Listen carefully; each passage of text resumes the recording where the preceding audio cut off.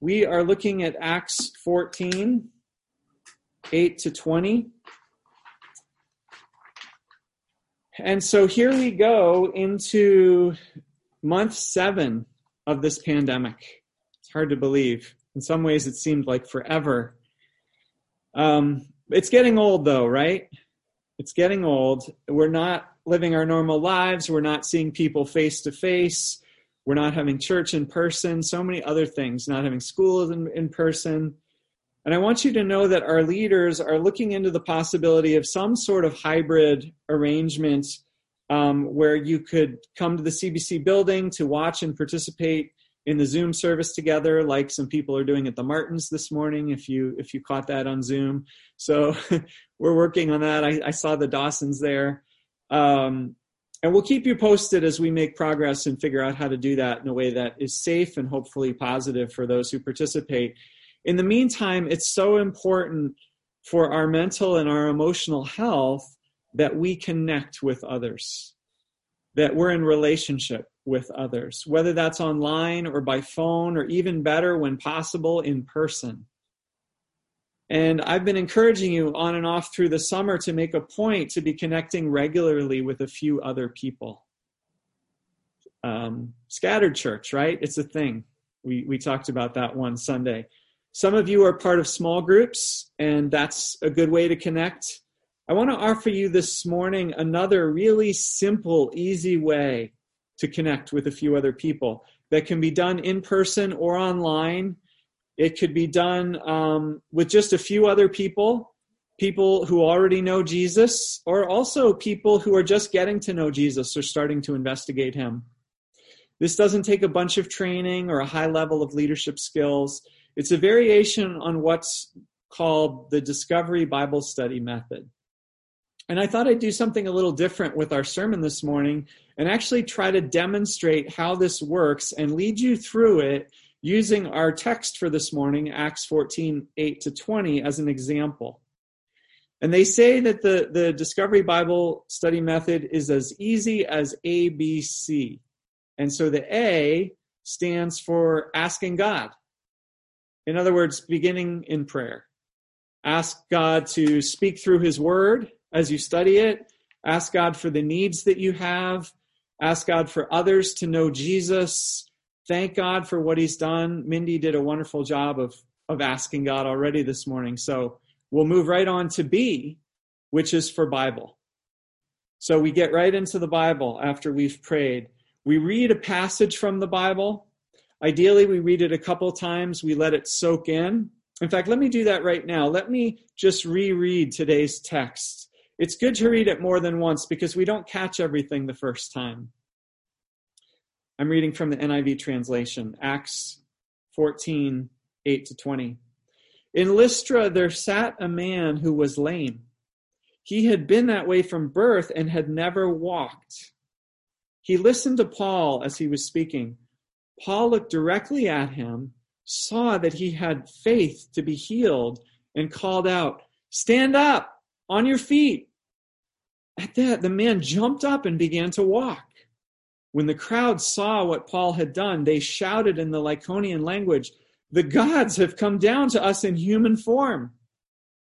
Barnabas they called Zeus, and Paul they called Hermes because he was the chief speaker. The priest of Zeus, whose temple was just outside the city, brought bulls and wreaths to the city gates because he and the crowd wanted to offer sacrifices to them. But when the apostles, Barnabas and Paul, heard of this, they tore their clothes and they rushed out into the crowd shouting, "Friends, why are you doing this? We too are only human like you. We are bringing you good news, telling you to turn from these worthless things to the living God who made the heavens and the earth and the sea and everything in them.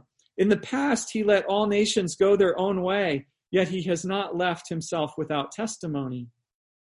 He has shown kindness by giving you rain from heaven and crops in their seasons. He provides you with plenty of food and fills your heart with joy." Even with these words, they had difficulty keeping the crowds from sacrificing to them. Then some Jews came from Antioch and Iconium and won the crowd over. They stoned Paul and dragged him outside the city. thinking he was dead. But after the disciples had gathered around him, he got up and went back into the city. The next day, he and Barnabas left for Lystra. Okay, so Bible. We've read the Bible passage. In a little while, we're going to discuss it. But sometimes as a leader, it's a good idea to do a little advanced study yourself so you can get people started on the right track. This is optional. It's not necessary. But you might be able, if you do a little study ahead of time, to point out a few helpful insights or some background information that will help people get more out of the passage and better understand it. The idea here is not to show off, not to have to be the expert or to say everything that needs to be said or could be said about the passage. It's just to help others get more out of the passage. Of course, we're in a worship service and I'm a preacher. I love Bible study. So I'm going to give you more right now than what you would need to give other people. I'm going to give you some background by telling the story of this scripture again, a third time now. We'll have heard it, and I'll add some insights as we go. Maybe this will take 10 minutes or so. Again, you could not do this at all. You could just do it in a minute or two.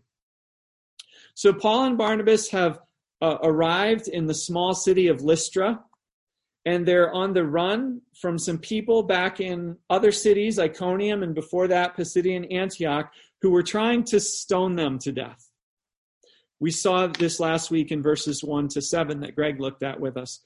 Lystra happened to be the next city on the main Roman road, about 20 miles on from Iconium in the direction they're traveling, which is east. And I looked up a little bit about Lystra. It was an agricultural region. It was a farming town, maybe comparable to a small Midwestern city today. Interestingly, there's no mention of a Jewish synagogue in the passage that we read. And this is different from most of the other of Paul's stops at various cities that we've read about, where Paul always went to the Jewish synagogue first. That's where he began. In fact, this time, or rather, this is the first time that we learn a bit about Paul preaching in the open air in public. Maybe he's in the marketplace or by the city gates or on a plaza near a pagan temple. Maybe he's near the public baths that the city would have, wherever people would gather. And it wasn't crazy or culturally inappropriate in that culture to preach in public. Lots of people actually did it. Philosophers did it. Educators did it. It was a thing. There was no TV or internet back then. So for entertainment, people would stand around on their way home from market or whatever, and they would listen to orators of various types giving speeches. That's why rhetoric was so big back then. If Aristotle had a famous book on rhetoric, as did many others. It was totally culturally appropriate what Paul is doing here. And this is the first time that we know of that Paul gives it a whirl. And so, he's trying to see if he can draw a crowd, if he can help these pagan, Gentile, non-Jews to understand why Jesus is so important and that they should get to know him. Now, normally we've seen Paul begin in the synagogue where Paul could assume a lot of common ground. We looked at that a couple weeks ago, his synagogue sermon in Pisidian Antioch. Paul could appeal to the Old Testament scriptures, to the stories of Abraham and Moses and David and the Psalms and the prophecies, and he could go from there. He could build on that, but not here on the streets of Lystra. Here, Paul can't assume anything. He's among people who don't know the Bible, who believe in many gods, like, as we'll see, the Greek gods Zeus and Hermes. And so Paul's got his work cut out for him.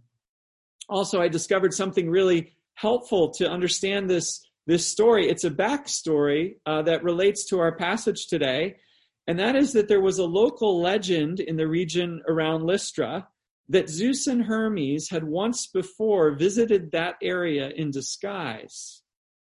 Zeus, of course, was the chief of the Greek gods, and Hermes was a younger spokesman and messenger. And the legend said that they had once come in disguise to that very region as two weary travelers.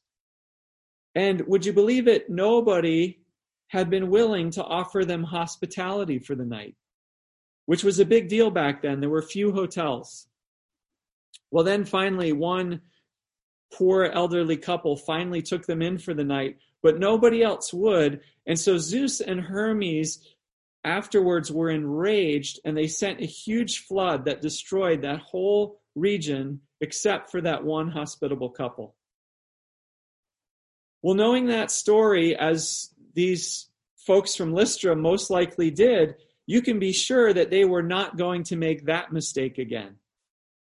And so when Paul does something utterly surprising, he heals a crippled man dramatically and miraculously, the people say, the gods have come again in disguise. It's Zeus and Hermes. And they try to offer sacrifices to them, to welcome them well and royally. Well, in response to this, Paul and Barnabas tear their clothes in distress, and they tried to get the people to stop. But there's a language barrier here. The local people are speaking the dialect that they speak in that region, and Paul and Barnabas don't understand it. Paul and Barnabas have to speak in Greek, which is the main trade language that everyone knows, at least at some basic level. And I don't know if Paul and Barnabas have an interpreter, but the communication is not flowing well here. And Paul and Barnabas barely get the people to stop sacrificing to them, which is ironic because Paul, as a Jew, is trying to get the people to realize there's only one God, and it's not Zeus or Hermes. And so Paul describes this God to the people. God is so great that he made the whole world, heavens, earth, seas. He is so good that he's blessed all peoples with rain and crops and plenty of food and blessings that bring joy. Paul says God overlooked people's ignorance about him for a long time, and he blessed people anyway. But Paul adds in words which would not be considered politically correct today, that these pagan sacrifices to false Greek gods, these are worthless things, and it's time to turn from them and to get to know the true God, the living God, and Jesus, the King, the Savior that God has sent. Well, I wonder if the people were offended to be told that Zeus and Hermes were worthless things. The gods they believed had once destroyed their region for not being sufficiently recognized and welcomed, and now this guy is saying these gods are worthless. This could be a very tough sell for these people. Well, then Paul and Barnabas' enemies catch up with them from back down the road, and they still want to stone them. And so these opponents win over the crowd in Lystra. Crowds can be very fickle.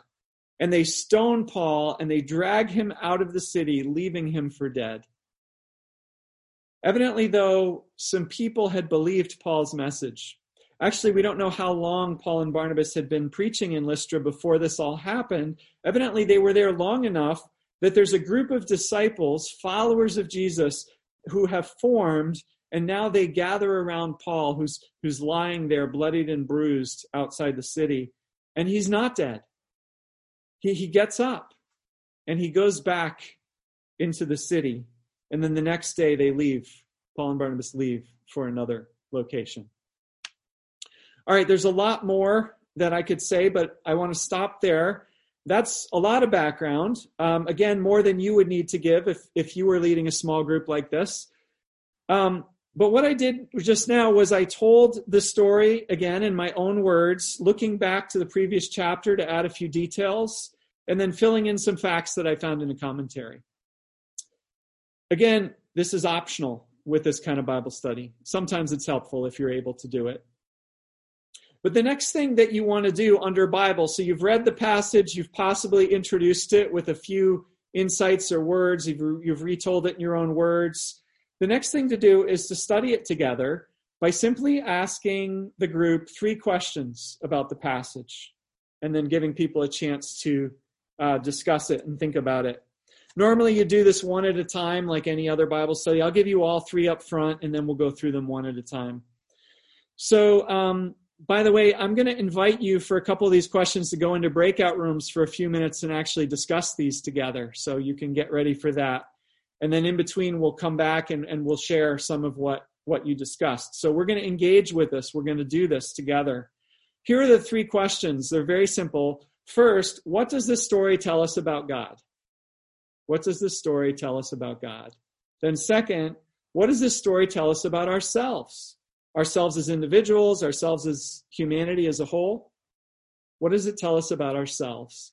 And then third, what is this story saying to you personally? So very simple.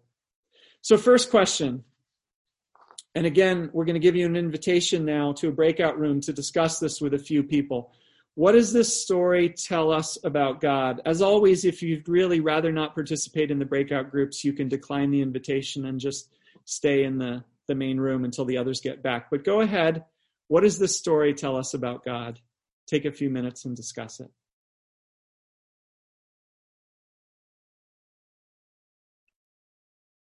All right, welcome back, everybody. I would love to hear what a few of your groups discussed. If some of you want to unmute yourself and just share something briefly that you discussed that this story tells us about God.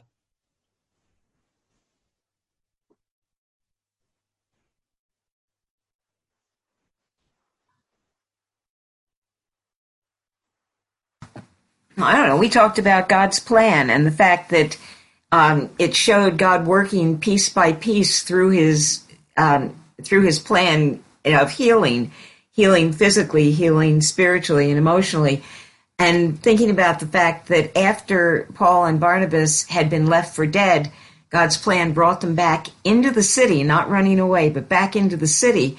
And the question of what happened from the time they got back into the city till the time they left the next day in terms of what encouragement they could have given to new believers, how many new people may have come to see God's movement through there, and just wishing that last sentence had been expanded into about 3 or 4 chapters at least. Yeah, great. What else? How about other groups?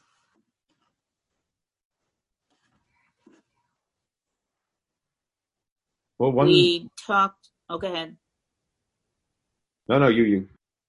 We talked about the contrast in verse 15. Turn from useless things to the living God, who made heaven and earth, the sea, and the things that are in them. So the one true God versus the false gods that were so prominent in the culture at that time. Yeah, great. Craig? One thing we mentioned was it's interesting how in the short term, the opponents of God can do lots and lots of damage. Like, they were able to stop Paul and Barnabas and take them and drag them out and stone them. But in the longer term, God's plan would still be done. And God was not ready for them to die, so they didn't die. And, everything kind of went on as God had intended it to, even though in the short term, they were able to do, what seemed to be a lot of damage. Yeah, good insight. Anyone else? We talked about God not always protecting us from pain and suffering. Oh, yeah. Yeah. In our group, we talked about how God has always revealed himself to us and provided for us, whether we see him or not, in his creation and in his revelation. In the verse today, we hear about that, and we hear about it in other parts of the Bible. And I'm sorry, I forget the name of the woman who was in our group, made the point that the common saying is seeing is believing, but that's better flipped around, that you believe and then you see, you look all around you and you see God's creation and how he made things perfectly to grow with time and to provide for us. So I guess our take-home message was believing is seeing. Great. Peter, I think you were going to say something. I was in that group. Jeff summarized it so well. Nice. All right. Well, I'm sure there's other things that could be shared as well. But I want to keep us moving now to the second question. We're going to send you back into groups. I think there's probably a good chance they might be different groups, though I don't know how Zoom will handle that. But just do the same thing. Take a few minutes and discuss the question, what does this story tell us about ourselves as humanity and as people? So go ahead and discuss that now. All right. Well, thanks for going along with this experiment, everyone. You can give me some feedback if you want. Send me an email if you liked it, if you didn't like it. But, in these unprecedented times, as everyone keeps saying, one of the things we have to do is experiment and see what works. So I thought we would try this. So we've done A, ask God. We've done B, Bible. We've read it, shared a little bit about it, discussed it. And then C is commit. And what commit means is that we commit to responding to what God's word said to us. You've heard me say many times that we always need to be asking, what is God saying to me and what am I going to do about it? And commit is the doing about it part. So, it's going away and living differently as a result. If there is, as something practical that we can do to respond. And we're more likely to follow through on our response if we tell someone about it. So here in the Discovery Bible Method, what we do is we ask, who can you tell what you learned today and what you're going to do in response? So this is both a gentle form of accountability, and it's a chance to share about our faith with somebody else, maybe a friend, maybe a coworker, maybe a family member. They could already be a Christian. Maybe they're not a Christian. But this last part involves just a simple commitment to tell someone what we learned in the study and what we plan to do about it. So, if you were leading the study, I might say, well, I'm going to go home and I'm going to tell my wife what I learned in the study and what I'm going to do about it, or I'm going to tell my friend at work. So everyone just kind of shares, this is who I'm going to tell. And that gives us some sticking power to, that it's not just an intellectual study, but that it actually does shape our life. So, as I close in prayer now, I want to invite you to think, what is it that God is speaking to you about this morning? And how will you respond? What are you going to do about it? And will you commit to that response? And is there someone you can tell? This is what we learned in church this morning, and this is what I'm going to do as a result. So let's pray. God, we believe you are the living God. We believe your word is living because you breathed into the stories that were told and then written down in the Bible, and that you still speak to us today through them. Yet we've just talked about so many ways that we can be stuck. We don't want to change. We're quick to react. We're slow to let go of what we're holding on to right now in order to receive you more fully. And so we pray for your grace that we would hear your word and that we would be changed as a result. In Jesus' name, amen. Okay, so just to recap before we sing our closing song, so we did an adaptation of the Discovery Bible Study Method today. The ABC stood for A, ask God, pray, and give thanks to God.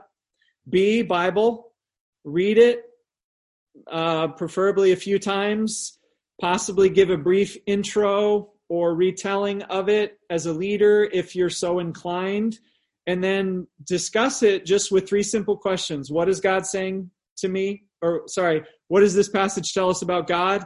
What does this passage tell us about ourselves, humanity? And then what is it saying to me personally? So that's Bible. And then C is commit. Commit to responding, to tell someone what we learned and what we're going to do about it. You could do this with one or two other people. You could do it with a dozen people. It works with people of all stages of faith, from just investigating who Jesus is to already being mature in their faith. And this would be one good way to connect with a few other people in the coming months as we continue to be scattered. If you'd like a handout which summarizes how to do this Bible study method, you already have it if you get the Friday email. There's a link in there to it. If you don't get those emails, again, you can ask for the handout or to be put on the email list, or both, at info@communitybiblechurch.org. If you'd be interested in a little more training or like a one-on-one demo of how to do this study, I'd be happy to do that for you as well, if you feel like you need a little more but you're interested.